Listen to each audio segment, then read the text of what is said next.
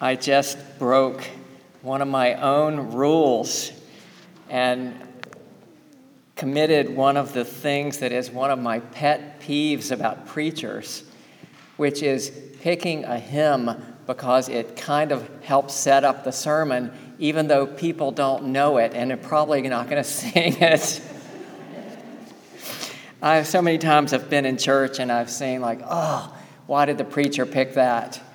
And it's obvious because of the words, not because people thought it was a good one to sing. So I will mark and remember that. I thought we might have known that one, but no. This is true. This is true. This is true. I appreciate your spirit of willingness. What is this life if full of care? We have no time to stand and stare. Those lines were written about 100 years ago by the Welsh poet William Henry Davies. And they still are applicable for us today, aren't they? About 50 years after he wrote those lines, my mother tells me that my kindergarten teacher one day said something quite similar. One day she told my mom, "I think it's sad that children these days don't have much time to lie in the grass and look at the clouds." That was a pretty long time ago now, and life hasn't gotten slower or simpler since then, has it? But I'm not trying to romanticize those days before cable TV or the internet or these little computers we carry around with us. I'm not saying that back then our culture was a contemplative paradise or a more just one. Even with the bad news these days, we have made progress. We are a somewhat kinder, more just society than we were when we were children. And in other ways, too, we've changed and evolved some. These days, you know more and more people who have some kind of mindfulness practice, from yoga to meditation to prayer or something that I don't even know about. More people have done therapy and other kinds of inner work. I do believe we are getting more in touch with the wonder and the mystery of life, and that is a good thing. I wonder if, when you were young, anybody ever said to you, "Make yourself useful." Or did you ever hear, "Don't just sit there, do something"? Okay, you did. Not too long ago, a meditation teacher named Sylvia Boorstein, she turned that phrase around and she wrote a book with this title. It's about mindfulness, and it's called "Don't Just Do Something, Sit There." Our November worship theme is the way of imagination. But I have to confess that several weeks ago, starting to think about this month, my heart sank. And I had this thought, I don't have much heart or energy for imagining right now. I wrote that in my journal. I wrote, I'm tired, I need to rest and go slow and be fed. I'm talking about soul food. And I wonder, anybody else feeling that way? I'm not surprised. But writing that down kind of surprised me, and it got my attention. And so this is a sermon I myself need to hear. And maybe some of you need to hear it too. But even that awareness was helpful, and since then I have been trying to slow down and making some progress in that. And I love this week of Thanksgiving, this late fall time when we celebrate the harvest. From gathering with loved ones to eating pie to raking leaves, I like all of that, this lovely national celebration of hearth and home and the gifts of our good earth. It's meant to be a simple and spacious celebration, isn't it? And however you observe Thanksgiving, even with its challenges this year, I hope it will be good for you this year. And at the same time, it's complicated, right? We need to acknowledge that it's such a privilege to have a home and to have enough to eat that there is so much we can take for granted. We whose ancestors came to this country from somewhere else, we should take seriously the fact that on Thursday, Indigenous people and their allies will be gathering down in Plymouth for a national day of mourning. And this is something that has been happening there for over 50 years now. And it's important for us to acknowledge that truth, that when white people came to this land, our arrival came at a great cost to Native people. And I hope we can just hold that reality and let it inspire us to work for more justice. There is a human cost to our capitalist system, which celebrates striving and toiling and values the individual over the common good. And many of us have benefited from this system and the wealth and the goods that it produces. But it's complicated, isn't it? And we know it comes with a cost to exploited workers, to our environment, to future generations who will be left with cleaning up some of the messes that we have created. It makes me sad that the day after Thanksgiving, retail employees have to get up and leave their homes and families early because it's such a huge shopping day. No wonder so many are longing for a simpler life. And that, at least to some degree, I think is what we are inviting you to this month.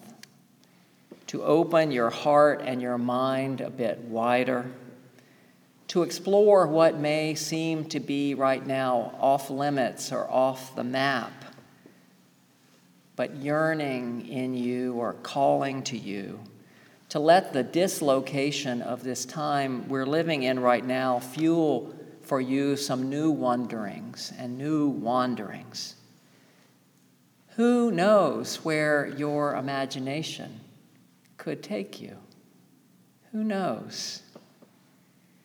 But you know, it's hard to be entering into the way of imagination if you're like a little hamster on...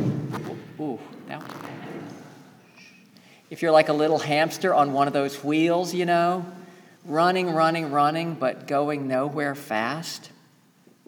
It takes some time and some intention to enter that open and spacious place where the imagination will come out and play.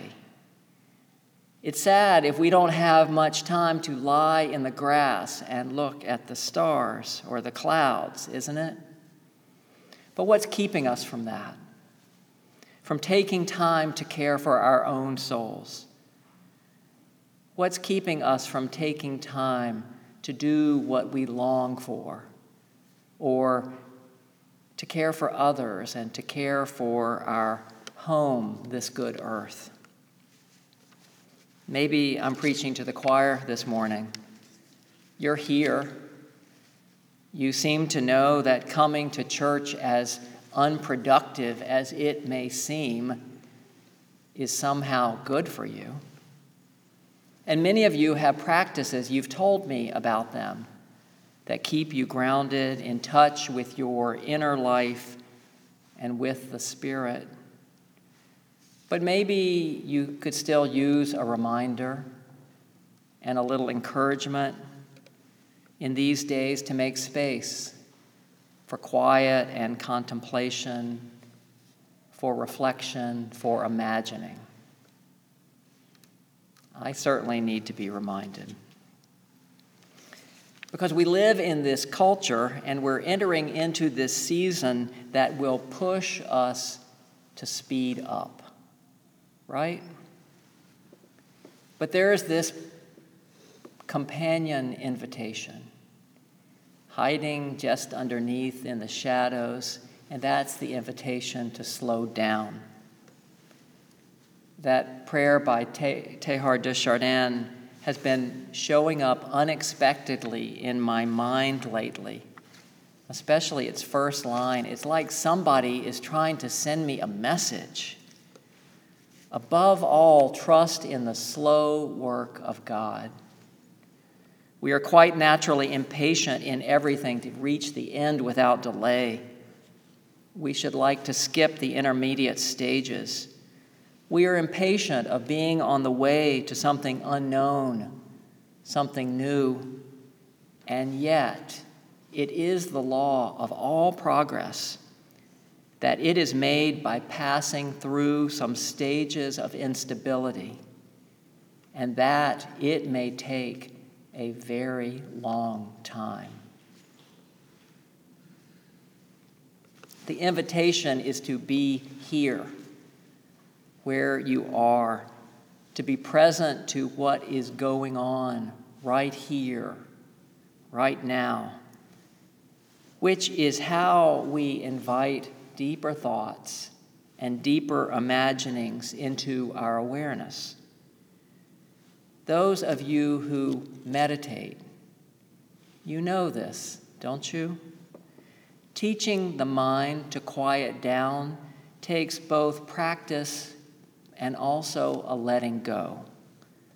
And it certainly takes time. But every now and then, something shifts. A new life-giving awareness comes. It's like a layer of insulation gets peeled away from your heart, and you feel a deeper connection to all things. And this can make you feel both more vulnerable and at the same time more at home in the world. There have always been mystics and contemplatives with their countercultural practices, showing us that there is another way to live. A deeper life, a more meaningful life is possible. Reminding us, as Rumi wrote, there are hundreds of ways to kneel and kiss the ground. Last Sunday, I said that I want and need to bring more of a spirit of imagination and adventure to my days, to have more wonder and less dread. And the best way I know how to do this is to carve out a more spacious life, to get off the hamster wheel and out under the sky, where your perspective can't help but be changed, like we heard in Christine Robinson's version of Psalm 123. I gaze at the starry skies, drawn to every tiny light, drawn to what I know of each one's unfathomable distance, astounding size, profound age. I look to this big picture to help me imagine you. The intricate patterns bind us. Have mercy on your tiny servant, who watches for you in the watches of the night. Your tiny servant who watches for you in the watches of the night. On the 4 Wednesdays in December, we'll be again offering Vespers here in our sanctuary. This simple half an hour service for evening at 6 p.m. It's a good way to watch in the night here in our dark and candlelit sanctuary with some words and music, very few words, and a lot of silence. The other day, one of you was telling me about a meditation retreat that you did from home with a bit of online support. And lately, I've been finding myself imagining doing that myself. A silent retreat day, a day with no talking and no electronics. Just being open to the silence that is so near to us, if we will slow down and quiet down enough to hear it. But I have to imagine for some of you, this may sound impossible right now. And for some of you, it's not going to be something that is attractive to you at all, and that is fine and good. But if the idea of some more silence and some more spaciousness moves you, I hope you won't hesitate to ask for help. There are plenty of folks in this congregation who know how to walk this way, how to practice this. And you can let me know if you want help in making connections or if you'd like to explore these things. Back when I was feeling restless in my previous vocation, before I had any idea that I was going to be heading off to seminary, I started a daily writing practice. And that turned out to be a big help. First thing in the morning, I would sit down with my journal and write whatever came to mind. And to my surprise, this often brought me into a better place. Eventually, I came to imagine a way forward that was completely or mostly unexpected. And in those morning pages, I often wrote myself from a place of malaise and feeling lost toward a place of gratitude.